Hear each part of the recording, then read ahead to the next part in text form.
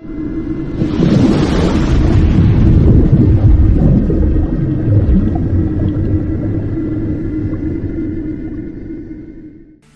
right, we're going to get into the word of the Lord, guys. Let's open with prayer. How many love God's word tonight? So I'm continuing in a series on faith, and the Bible says faith comes by hearing.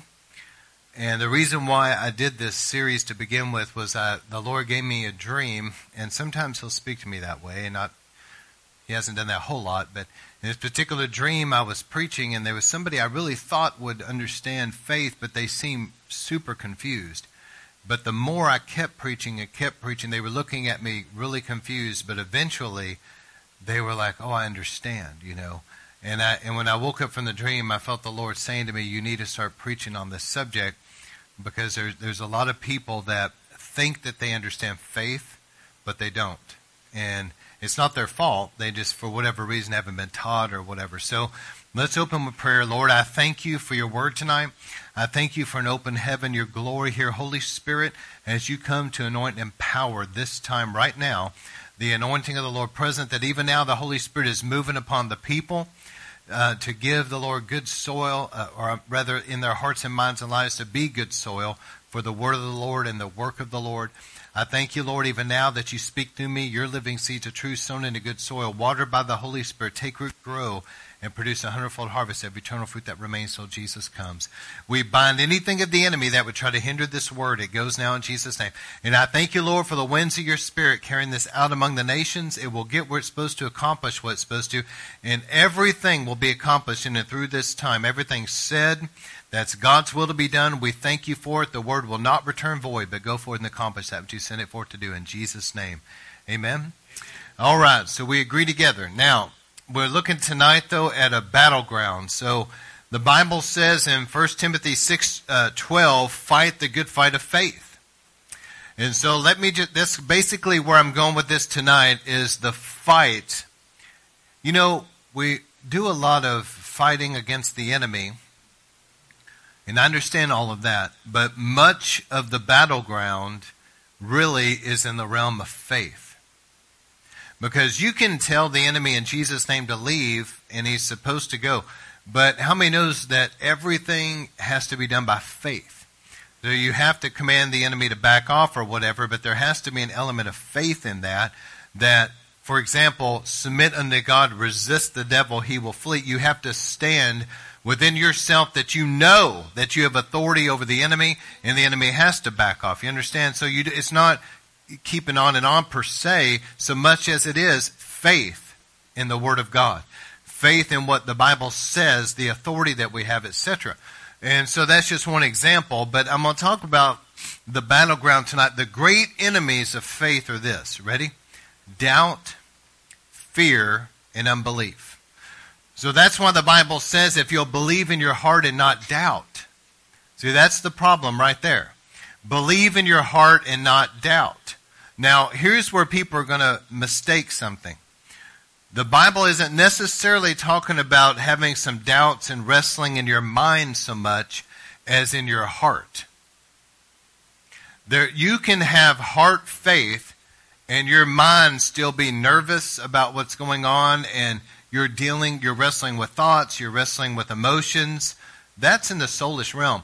But your heart can be anchored in faith. So does this make sense? So even if your mind is dealing with some fears or confusion or whatever, you kind of do your best to ignore that, but you have a heart faith. So the Bible says you believe in your heart and not doubt. It's talking about in your heart area. It's talking about your spirit. And then also fear. Fear is a great enemy to faith. And unbelief. Now, unbelief is something altogether different than doubt. So unbelief is something that really is a sin, and it's something that seems to anger the Lord. And let me explain what I mean by that. So when Jesus was ministering on the earth in great signs and wonders, do you remember he rebuked a few places because he said, if the miracles that had been done here had been done in Sodom and Gomorrah, they would have repented. But you refused to believe. So see, unbelief is where they've even seen miracles, and God's really moved in their life, and maybe God's touched them, and different things have happened that they've seen, they've heard, they've experienced, yet they still refuse to believe. That's unbelief. And how many knows at the end of the day, that's sin? So unbelief is one thing, but doubt is just where you're struggling with it. God can work with doubt, but I don't know how much the Lord is going to tolerate just flat out unbelief. All right, so here's a couple things. Now, when you're fighting the good fight of faith, do you remember that Jesus, when he went in to raise that girl from the dead, what did he do? He got rid of everybody out of the room except just a few people. And if I remember right, Peter, James, and John maybe. But he had just a couple people that he knew that would agree with him and have faith. So faith was very important. Jesus talked about in one place that he marveled at their lack of faith, and it hindered everything that God the Father really wanted to do there. Except a few sick people get healed, but there could have been much more happen. But it was the fact of their unbelief and their lack of faith in the Lord and what he was doing. So you kind of have to be careful about being around the wrong people. Because I've seen this. Now, when I say I've seen this, I'm not saying this just flippantly. I've sat there and watched this happen where somebody talks about how God healed them from something, and they've stepped out in faith and they're excited about it. And I've sat there and watched this happen where other people around them say, now wait a second. And these are professing Christians, and literally talk them right out of their miracle. I've seen it. And then that person moved out of the realm of faith because these people are talking fear and unbelief. And they moved out of faith. It's kind of like when Peter stepped out of the boat on the water. He's looking at the Lord. He's walking on the word of the Lord by faith. When Jesus said, come, he's walking on the word, come. And he's there in faith, but then he got distracted by the storm around him. And he began to sink. And that's what happens. So please don't miss this, because this may hit more home than what you realize. So sometimes people are like, man, I've gone off my medication, I've stepped out in faith, and I'm doing really good, and they know they've been healed. God has touched them and they know it, but they'll sit next to the wrong person that's like, oh, wait a second. Let me tell you, you better be careful with that. And they'll put all kinds of fear, all kinds of doubt, all kinds of unbelief in them, and next thing you know, they're back in sickness again. They're back in the same situation they were before they were healed. Be careful that you're not used of the devil to steal somebody's miracle and steal the testimony that God has for them. I've seen it happen. All right, so be careful about being around the wrong people, listening to the wrong voices. My wife and I have been through some pretty difficult things, but much of it, most people probably have never known, never heard at all, because when we're going through stuff, we're very, very careful about who we talk to, because she knows we've talked about this in depth, because we only want people that have faith and people that are going to speak faith. And a lot of times we don't share it with everybody.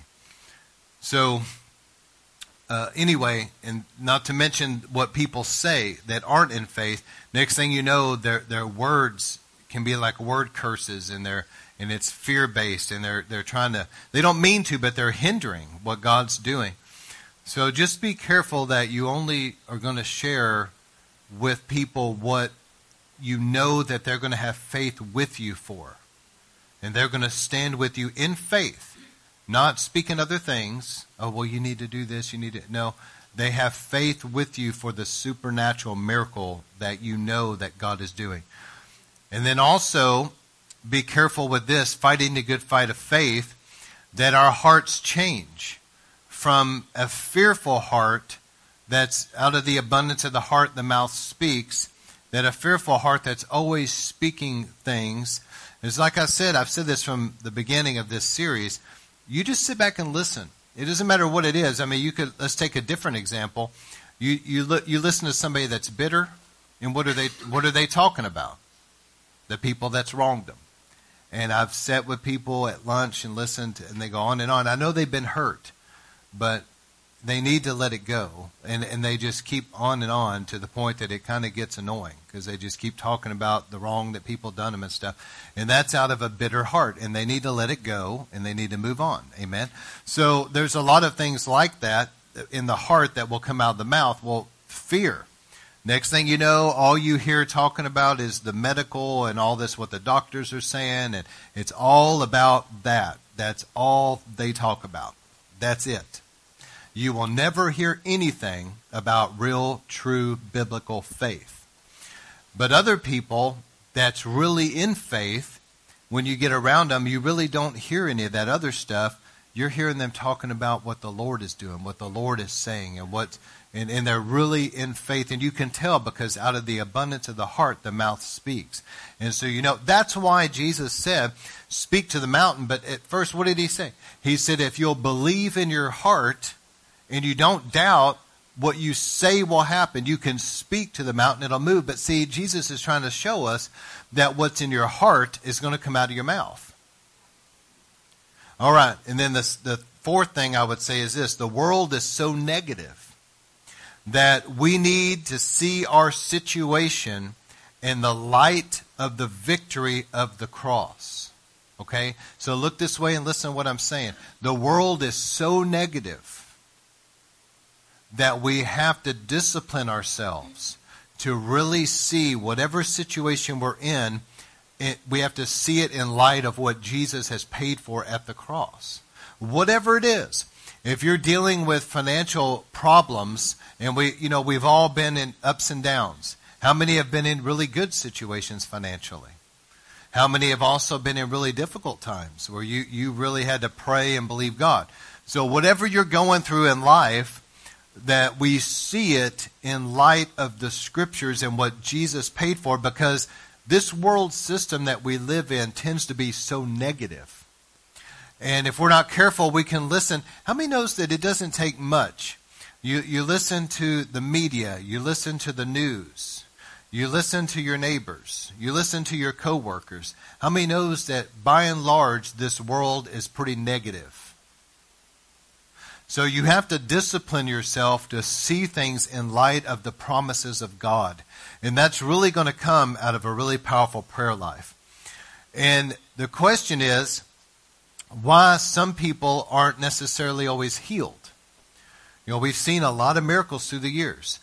But why? And this is the answer that I was reading through that book that T.L. Osborne wrote about healing. And he gave a really good response, and I agree with him. He says a lot of times it's because of the lack of teaching on faith and healing. And therefore the people don't have faith because they haven't been taught. I was just listening the other day to Perry Stone. How many of you guys love Brother Perry? He's always got a good word. And he was saying that back in the 80s that there was a powerful move, and it might have been a little before that, but a powerful move of teaching. And there were those that were really bringing forth the word of faith, and they were talking about believing that you have received it. And really, it's Kenneth Hagin taught that, and having faith for things. And he said that it was powerful, and they were backing up what they were teaching with Scripture.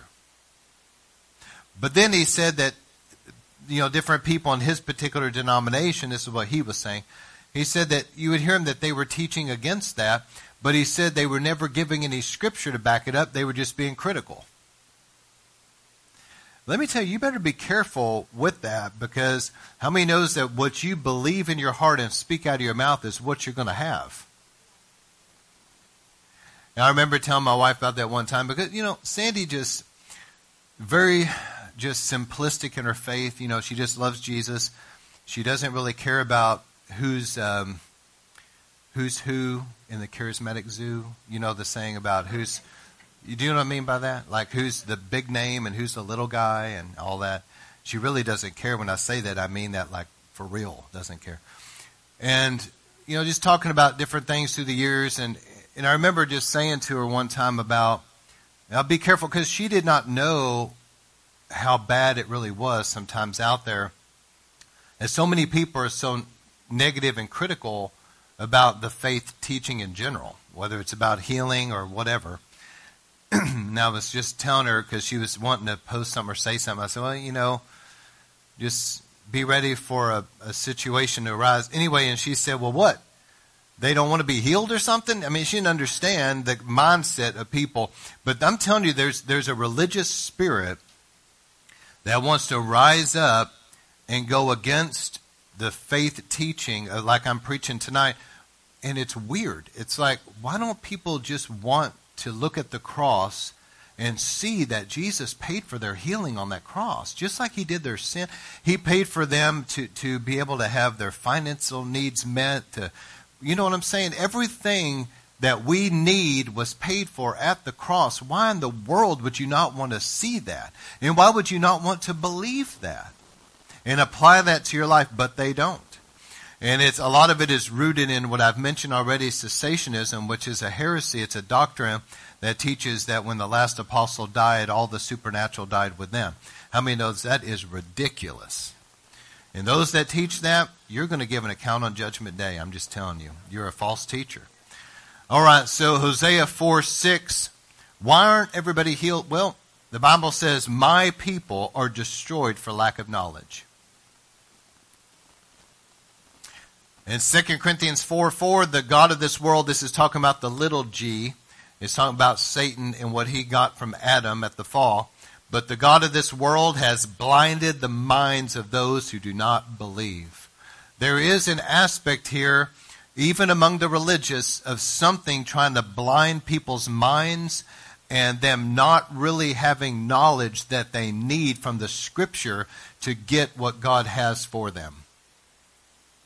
How many were at one time in a particular denomination, group, church, ministry, whatever, but then you came out of that and you got around the power of God and different teaching, and since then you've experienced a miracle?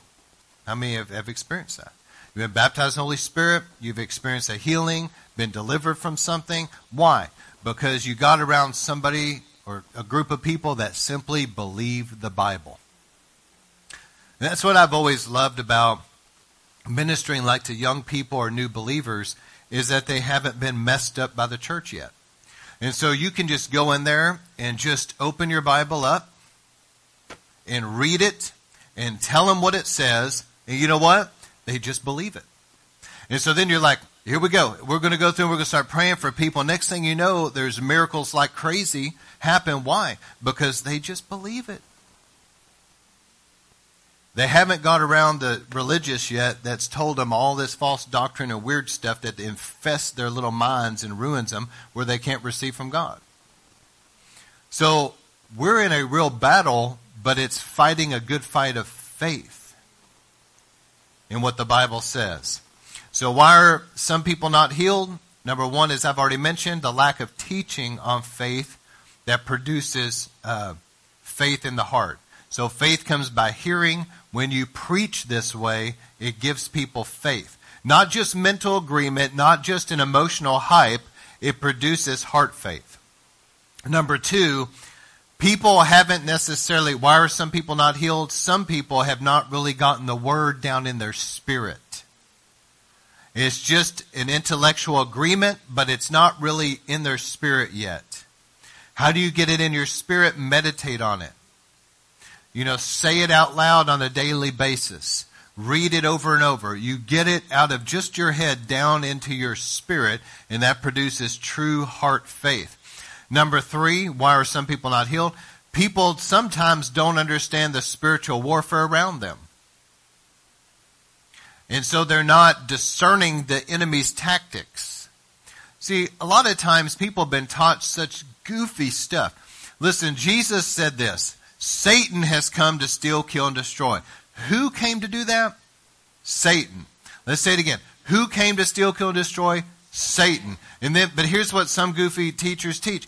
They teach people that when they're going through those type of things where things are being stolen and destroyed and sickness and all this, and they teach them as though, well, God's doing it or God is allowing it, whatever. They present it in a way like it's God. When you understand that it's not God that's doing that or putting that on you, it's the devil, then you can actually get mad at the right person.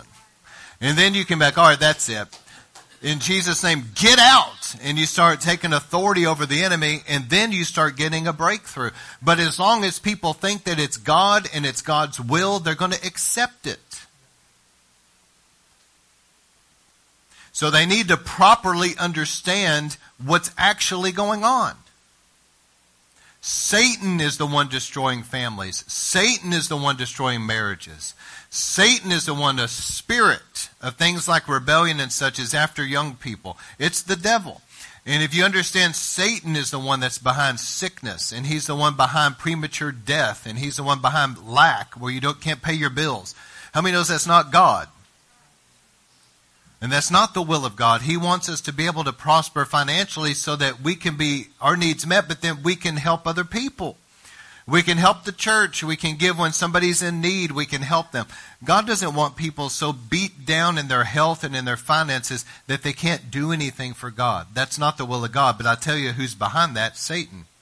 Because he knows if he can beat people down in their health and in their finances and in their marriage, he knows that he can keep them in a place to where they really can't do much for God. They're hindered. And then the fourth reason, why are some people not healed? Complicated legal ground issues. Now let me tell you about that. Sometimes people need to pray and fast and hear from God about what is blocking my answered prayer. And whenever they fast and pray, God will show them something that maybe they didn't realize. And let me give you a quick story about it. This lady, true story, she was in church and she had breast cancer and she was sitting there praying and worshiping. And she was asking the Lord about her healing, and the Lord spoke to her. How many knows sometimes we just need to hear from God?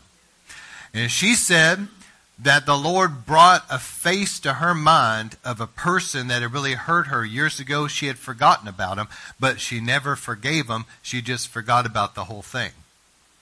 And so she said that the Lord showed her, if you'll forgive everybody, I'll heal you. She forgave the person and anybody else she needed to. And did you know God supernaturally healed her? It was gone. That was blocking her answered prayer. So it could be any number of things. It can be generational curses. It could be something else. But time does not forgive sin. I think a lot of times people think what happened a long time ago, what does that really have to do with anything? Just because it happened 30 years ago, if you have not asked God's forgiveness, it remains. Does that make sense? Time doesn't forgive sin. The blood of Jesus washes away sin. But we have to confess it unto God. And I think sometimes people have things locked up in their lives and hindered because they haven't really taken the time. I think some of the best advice I've ever heard was this. Get out a piece of paper and really seek God to bring to your mind every single person you need to forgive and write them down on a piece of paper. Get another piece of paper and ask God, bring everything to my mind that I need to confess as sin. Write it all down, leave nothing out, and then go through that paper and forgive everybody and confess every possible sin and believe it to be done. From that point on, I guarantee you that prayers will start being answered in your life.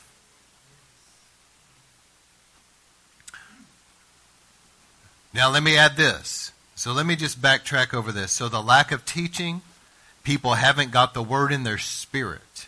We need that. Also, they don't understand the warfare around them. Don't blame God for what the devil's doing ever again. If you're struggling in an area of your life, I guarantee you God's not up there doing it. The devil's doing it. And then number 4, complicated legal ground. And sometimes you're like, what is the deal? Ask the Lord. He will show you. And then you can clear that away. All right, so now let's move to the next point. The power of prayer mixed with fasting. This is so significant. Fighting the fight of faith.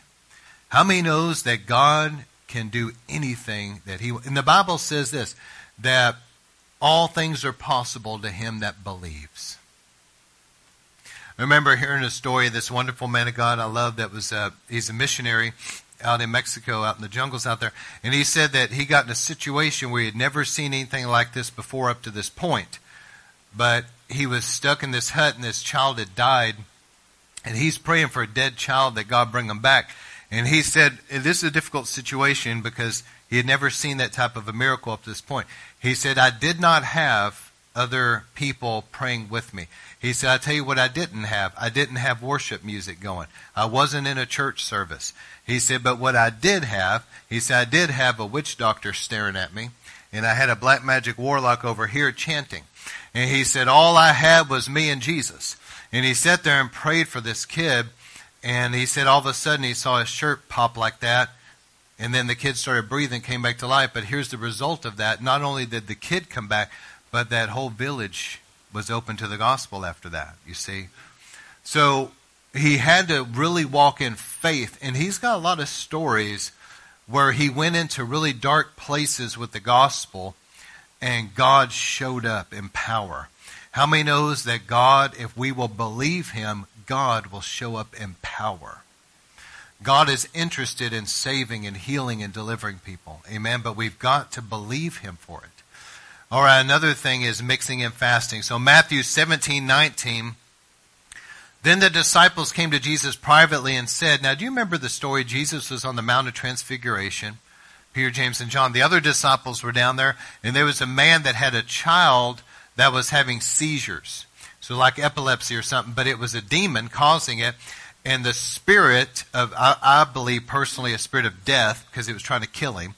This spirit would cause a seizure, and it would cause him to fall into a fire or fall into water to drown him. It was trying to kill him. And so he brought his son to the disciples down there, and he was saying to get his son healed and delivered. And the disciples couldn't get a breakthrough. And so Jesus had come down from the Mount of Transfiguration with those that were with him, and he walks down to them where they're at, and his disciples come up to him and say privately, I can just hear him kind of a low whisper, Jesus, why could we not get rid of this spirit? Because these are the same people that Jesus sent out 2 by 2. Remember that? And they were seeing all these deliverances and healings. This is a really good question that they're asking. And Jesus said to them, because of your unbelief. For truly I say to you, if you have faith as the grain of a mustard seed, you'll say this mountain be moved from here to there, and it'll move. Nothing will be impossible. But listen to what he said here. But this kind, he's talking about a demonic spirit in this kid's life, and I believe a spirit of death. This kind does not go out except by prayer and fasting. So prayer and fasting seem to help us have our faith where it needs to be. But I believe it seems to also, from my experience down through the years with prayer and fasting, it seems to also weaken the enemy. But regardless of whatever is going on, we know that fasting is powerful and plays a role in people being delivered and healed. In fact, it says in Isaiah 58, verse 8, when it talks about fasting, Isaiah said, is this not the fast I've chosen for you? That you'll do this, that, and the other. And then he said this, one of the promises was this, then your light shall break forth as the morning, and what? Your healing shall spring forth quickly. And that's the same reference in a different way, I believe in Malachi, where it says that the Son of Righteousness will arise with healing in his wings. And in the Hebrew, it reads rays of light. So healing in his wings reads like rays of light. And so that's the same thing this is saying here. So it seems like prayer and fasting help healing to break forth, and it releases God's rays of light to bring healing. So here's what we've got to do. We've got to understand the war that we're actually in is a fight of faith. So it's not a frustration. It's not how loud you yell. It's not a lot of the things people think it is. It is a strong faith in the Word of God that we are releasing the Word of God into that situation by faith. And that's what Jesus did when he was confronted by Satan. What did Jesus do? He didn't argue with the devil in all these different theological debates and all these other things. Jesus simply quoted the Scripture at him. And it was a fight of faith. And the Lord released the Word of God into the situation. So, number one, we need to declare war on sickness and lack, that it's an enemy. That's bottom line. That anything to do with sickness and not having enough to meet your needs in life, it is an enemy. And we need to declare war against the enemy that Satan has come to steal. That's lack. Whenever something is stolen from you, it's something that you need that's been taken away. So you need to pay your bills and buy groceries. Okay? When it's not there, the devil stole it. Because the Bible talks about for us as believers that we're supposed to have our needs met. God shall supply all of your needs according to His riches and glory, right? Our needs are supposed to be met. So who did Jesus say was the thief? The devil. Secondly, war on sickness. God is not up there putting sickness on His people. The devil's doing that. He says he's come to steal and to kill. That part, the kill part, has to do with him attacking your health to try to hinder you. And he would love to kill you if he could. Okay? But he is resisting you.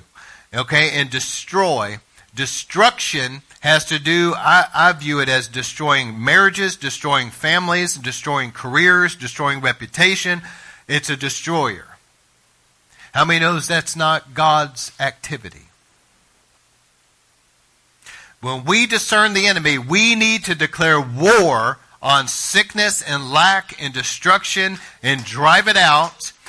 Number two, we need to take authority over demon powers. It's the enemy doing this.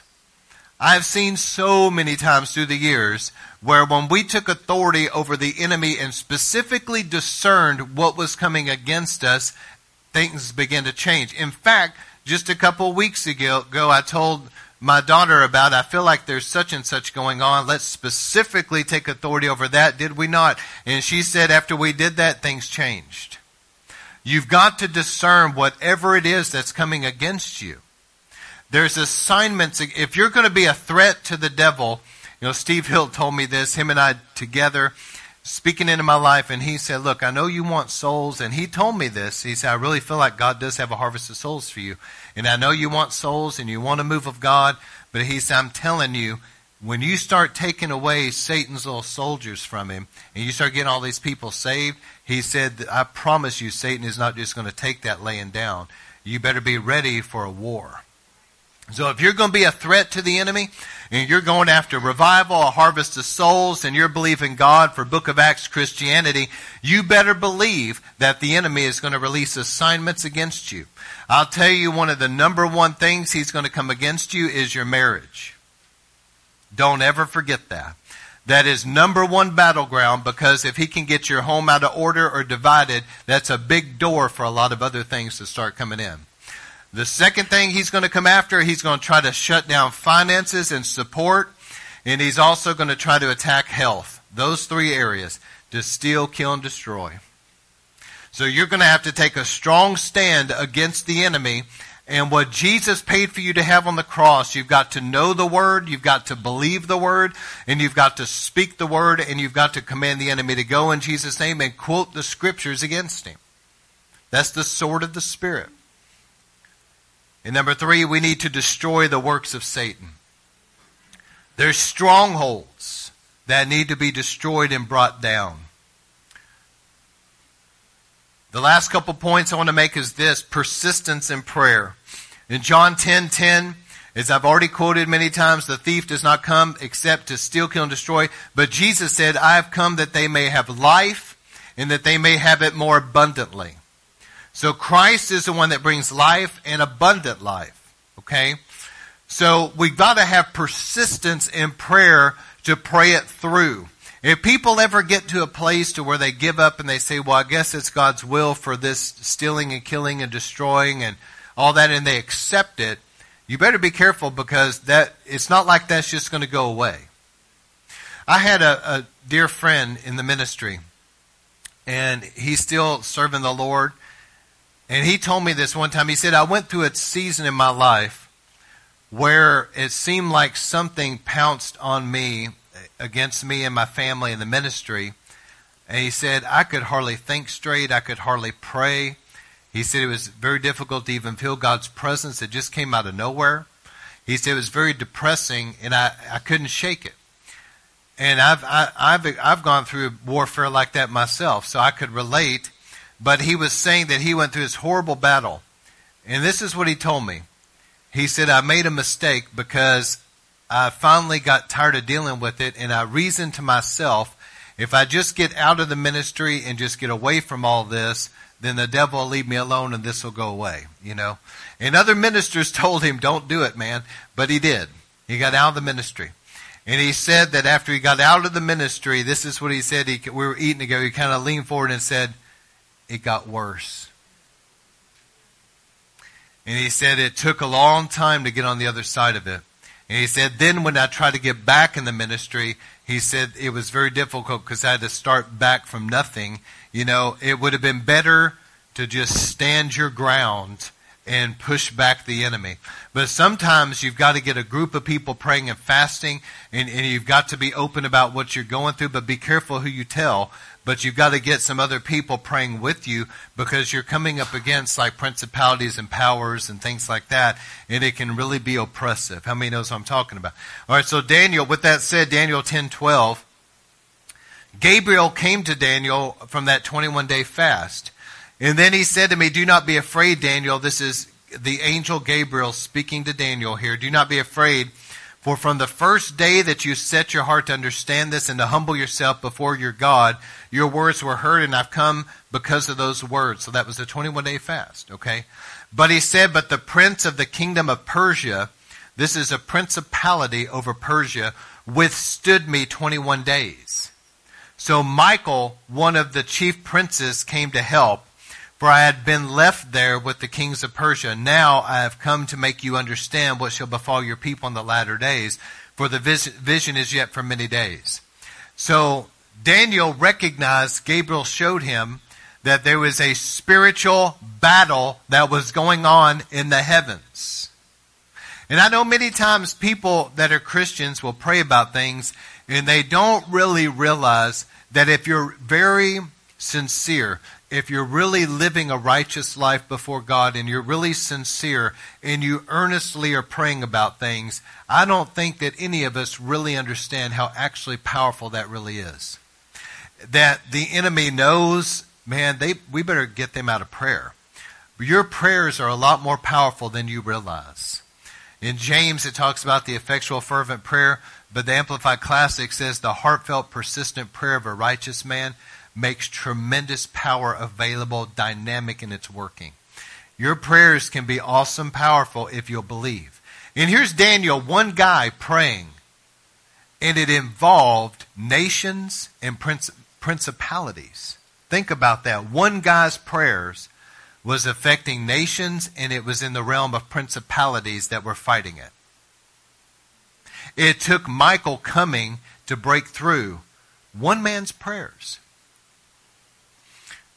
So we've got to have persistence in prayer, because when we start praying about something, God hears us, but how many knows it can be sometimes a while, even years, before you actually see everything change. I don't know why some things take so long.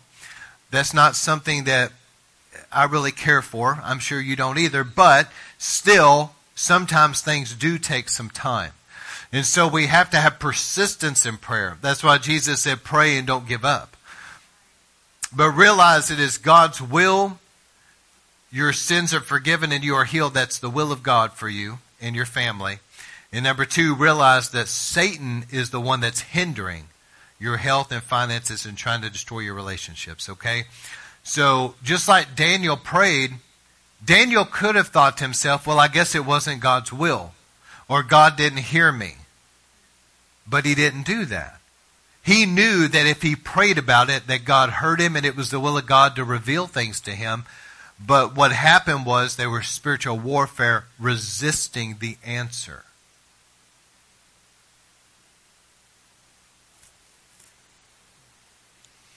And the last point I want to touch on is this: you will know the truth, and the truth will set you free. So it's the truth that we've got to lay hold of here. We're fighting the fight of faith, but how do we have faith? We have to have faith by knowing the Word of God. Once we really get the Word of God in us and we really know it, there's going to be a faith to believe God for things. But again, be careful who you share things with. If you're really believing God for something that only God can do, and you're standing in faith about it, and you may share it with a few other people that you know will believe, and they will pray with faith, and they will speak faith with you, yet you need those people. But it's better to have just a couple people agreeing with you like that. When Jesus raised the girl from the dead, how many people were in the room? Just 2 or 3, right? That's all he needed. You don't necessarily need a lot of people. And you better be careful sharing things with the wrong people or to too many people, because all of a sudden you're going to get all these voices of why it's not going to happen and how you need to be careful with that and all this negative garbage, and it can steal your faith and your miracle. All right, so this is what Jesus said in Matthew 7:24. Whoever hears these sayings of mine and does them is liken him to a wise man who built his house on a rock. Let me remember this parable rather. The rain descended, the floods came, and the winds blew and beat the house. It did not fall, for it was founded on a rock. We need a good foundation. But verse 26, everyone who hears these sayings of mine and does not do them will be likened to a foolish man who built his house on sand. When the rains descended, the floods came, the winds blew and beat the house. It fell, and its fall was great. So whether it was a wise or foolish man here, both of them experienced the rain and the storms. How many have been through storms in life? So whether, your life, however you are sincere about your faith and other people are not or whatever, we all go through times of storms in life. But here's the key. The wise person had built their house on a rock of God's word, but it wasn't just knowing it. It was like obeying it, applying it to your life. That's what he's saying. He said those that built on a rock, he says this, the floods came, but he says it's like unto him who built his house on a rock, because he hears the word, but he obeys, he applies it, he does it. Okay? So it's not just hearing it alone, but it's living it out. You remember James said that somebody that hears the word but does not do it is like somebody that looks at themselves in a mirror and then walks away and forgets what they look like immediately. We have to have the wisdom to be hearers and doers of the word, applying it to our lives. So hearing it produces faith, but then applying the word to your life is actually like a rock foundation. Let me give just one quick example about that. We know all of us here, by and large, I think everybody in River of Life for the most part are faithful in your tithes and offerings, okay? So this is just a word of encouragement. But you hear the word about tithing, that God will rebuke the devourer, open the heavens, pour out blessings, etc. And we've all experienced God's taking care of us. But everybody's a tither, okay? So I can get up and I can preach on tithing. You hear it, you believe it, but are you going to actually do it? That's what Jesus is saying here. Those that hear these words of mine and put them into practice have built their house on a rock. So practically, Satan shows up to attack your finances, but you've built your house on the rock that you're faithful in your tithes and offerings, and you can stand on the word of God in your heart and speak it out. Lord, I'm a tither. Therefore, you're rebuking this devourer. You're driving the enemy out of my finances, and the windows of heaven are open. Your blessings are poured out in my life. Therefore, I command the enemy to be bound and get out of my finances. And because your house is built on the rock, the storms may come, but they cannot take your house completely down. But somebody that hears the word and does not do it is built on sand. And next thing you know, the same storms come to them like come to everybody else. They've heard the word and they know it, but they're not living it. Therefore, their house is only on sand. So when the storms come, they may actually experience some destruction because they don't have the word that they can stand on in faith. Does that make sense? But it applies to every area of life. Believe me, it's not just finances. We've got to line our lives up with obeying what the Bible says. Not just hearing it, but living it out. Okay, so also it is, did you ever think about this? It is a reward for Christ's suffering when you receive your miracle. When somebody is saved, how many knows that is a reward for Christ's suffering when they're saved? But also, when you're healed, it's also a reward for Christ's suffering because he took stripes on his back, and it wasn't just a whip. I mean, it plowed his back open. He paid a dear price for our healing. And when we receive that healing, it is a reward for his suffering. Same thing with deliverance or whatever else. Jesus paid a dear price for us, and when we receive that, it is a reward for what he went through. All right, so the last thing, 2 Timothy 1:7, for God has not given us the spirit of fear, but a power, love, and a self-control or sound mind. So God has not given us a spirit of fear. The enemy many times to really living in faith is fear. People start to step out in faith. They'll put a foot forward in faith, but they won't lift that other foot up out of fear. They're always wanting to have a crutch, something they can hold on to, where they're never truly going to step completely out in faith. It's like always living in limbo, like Peter, where I know he went all the way out on the water, but let's just say Peter put one foot on the water and kept one in the boat. That's how some people live. Their entire life, they never truly, completely step out in faith, fully believing God for something. Instead, they always have that crutch that, well, if it doesn't happen, they always have this plan B.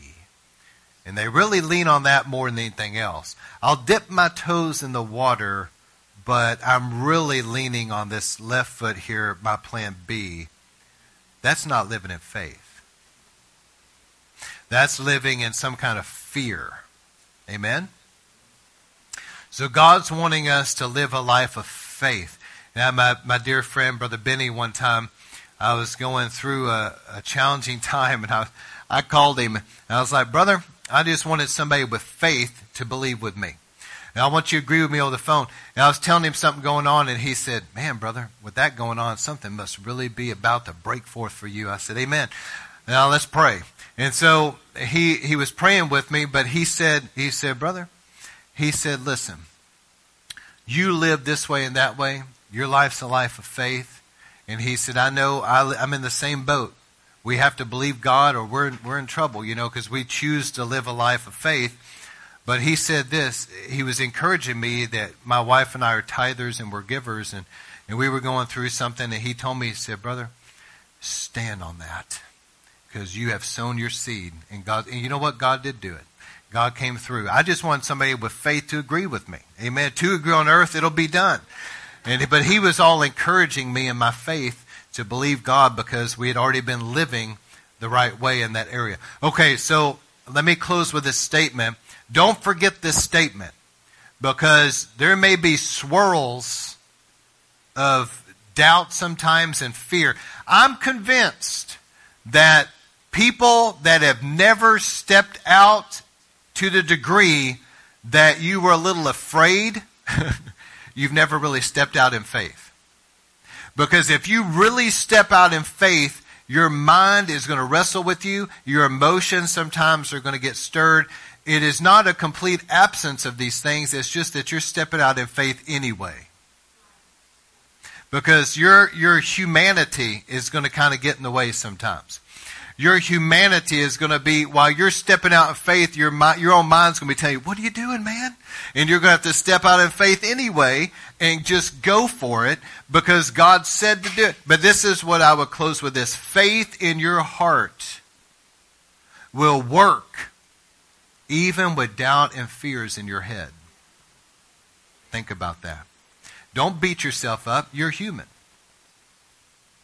Your mind sometimes is going to be the battleground, but you've got to just ignore that and focus on what God said and let your heart rest in that.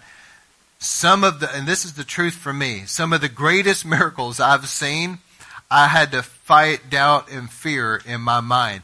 And my wife and I, she'll know what I'm talking about. Nobody else will. But we had to step out in faith in the past. And I felt when we did, I knew God was moving. I knew it. And my own stomach, my belly kind of turned because I knew something big was happening. But I was also afraid about some of the stuff that was swirling and going on. And it was just crazy. But at the same time, I kept going forward in faith. We did. We just kept going forward in faith, and we would just have to believe God one day to the next day. And it was just every time we stayed in faith, and we would speak faith, and we wouldn't get in doubt, fear, and unbelief. My mind wrestled with some fears and all that, and then we saw one miracle happen, then the next miracle happened. This happened even though we were like, wow, we didn't even know that, but yet it happened anyway. We didn't even know this was going on, but God did, and He brought this over here. Everything fell into place, and eventually now it's a testimony. But it's a lot like walking on the water, isn't it? That's in the Bible for a reason. God wanted to make sure that story got in the Bible. Because every one of us at some point are going to be faced with, just like Peter, where we're going to be sitting there in the boat and the storm is raging. And Jesus is going to say, come here. And you're going to have to decide. Faith is a decision. You're going to have to decide, am I going to believe Jesus and step out in this water with Him? Or am I just going to stay on the boat? So faith is deep in your spirit. It's not in your head. It's not a soulish thing. It's a spiritual thing. It's not mental and emotional. It's spiritual. So don't forget that statement, because I'm hoping that these sermons strengthen your faith, but at the same time, as a pastor, I don't want people to beat themselves up because you're wrestling your own humanity. God knows that your mind is going to have some doubt sometimes. God knows that your emotions are going to wrestle you sometimes. But your faith in God is bigger than those things and is anchored deep down in your spirit, that even when the storms come, if you'll just keep moving forward toward Jesus and what He said. Just like Peter, he asked the Lord. He didn't move in pride and presumption. He wanted to know, Lord, shall I come to you? And Jesus said, come. And once he got that word from the Lord, he knew, I got to step out here with Him in this. And he wasn't standing on water. He was standing on the word that Jesus said, come. And that word held him up supernaturally until he got out of faith. And then he started sinking. So Lord, we close this out by prayer tonight. Help us, Lord, that we understand that this fight is a fight of faith. It's a fight of faith in what the Bible promises. The Bible says about generations, He said, I will bless 1,000 generations of them that love me. There's generational blessings. There's generational activity where God is wanting to save your children and grandchildren. That God is actively at work in their life, but we have to have faith and lay hold of that. And we also have to lay hold of the other promises of God about health and finances, etc. But throughout life, there's going to be things that we've got to lay hold of. What does the Bible say about my situation right here? And then we lay hold of that and believe God and pray it through. And so, Lord, help us that we learn to live by faith and lay hold of the promises of God with stubbornness and tenacity and not let go until we get on the other side of it and have a testimony of God's goodness. Lord, we thank You for it. Let this be sealed tonight and everything accomplished in it through this word tonight, that Your will to be done. In Jesus' name we pray. Amen. Listen, while she's closing that out, let me just say this and then we're going to pray. But I want everybody to hear what I'm saying, okay? Did you know that the great Azusa Street revival, William Seymour was used of God, but did you know whenever he first went to Los Angeles and he began to preach, that he himself had never been baptized in the Holy Spirit and spoken tongues? But he still preached it as though he had. I mean, he had 100% faith that it was God and that it was the will of God, and he preached it with confidence. And then when the Holy Spirit fell and he was baptized in the Holy Spirit and everybody else was, then the Great Azusa Street revival broke out. People started coming to see the bunch, tongue talkers and all that. But listen, it started with a guy that had not even experienced it himself. So keep that in mind. Don't ever let what you believe and what you speak and what you preach and what you teach be dictated by your own personal experiences, because that's not doctrine. You believe what the Bible says even if you haven't seen it yet, because it's still the Word of God. It doesn't matter what it is. If God said it, it's done. Doesn't matter if you've experienced it or not. And if you'll believe it like William Seymour did, you will experience it. Amen. All right, so I want to go through, I feel to pray for people. And I want River of Life, how many of you guys are prayer warriors? I want you to remember this, prayer warriors and intercessors. Brianna saw that key, but the tip of the key was a fire. Listen, the key to a lot of things is revival fire. I want you to agree with me that God turn up the fire in River of Life. And that fire will start getting in people's hearts like never before and rekindle the flame. And some people that have never had the fire of God in their hearts and haven't had that experience and that transformation, they will experience it for the first time. Others that maybe have just simply gotten in a dry place or grown cold, that God will rekindle the fire. How many will believe with me for that? That's an easy thing for all of us to remember. God, turn up the heat. Set us ablaze again in Jesus' name. All right, she's going to put on some worship. We need to go ahead and move the chairs. I'm going to go through and pray with people.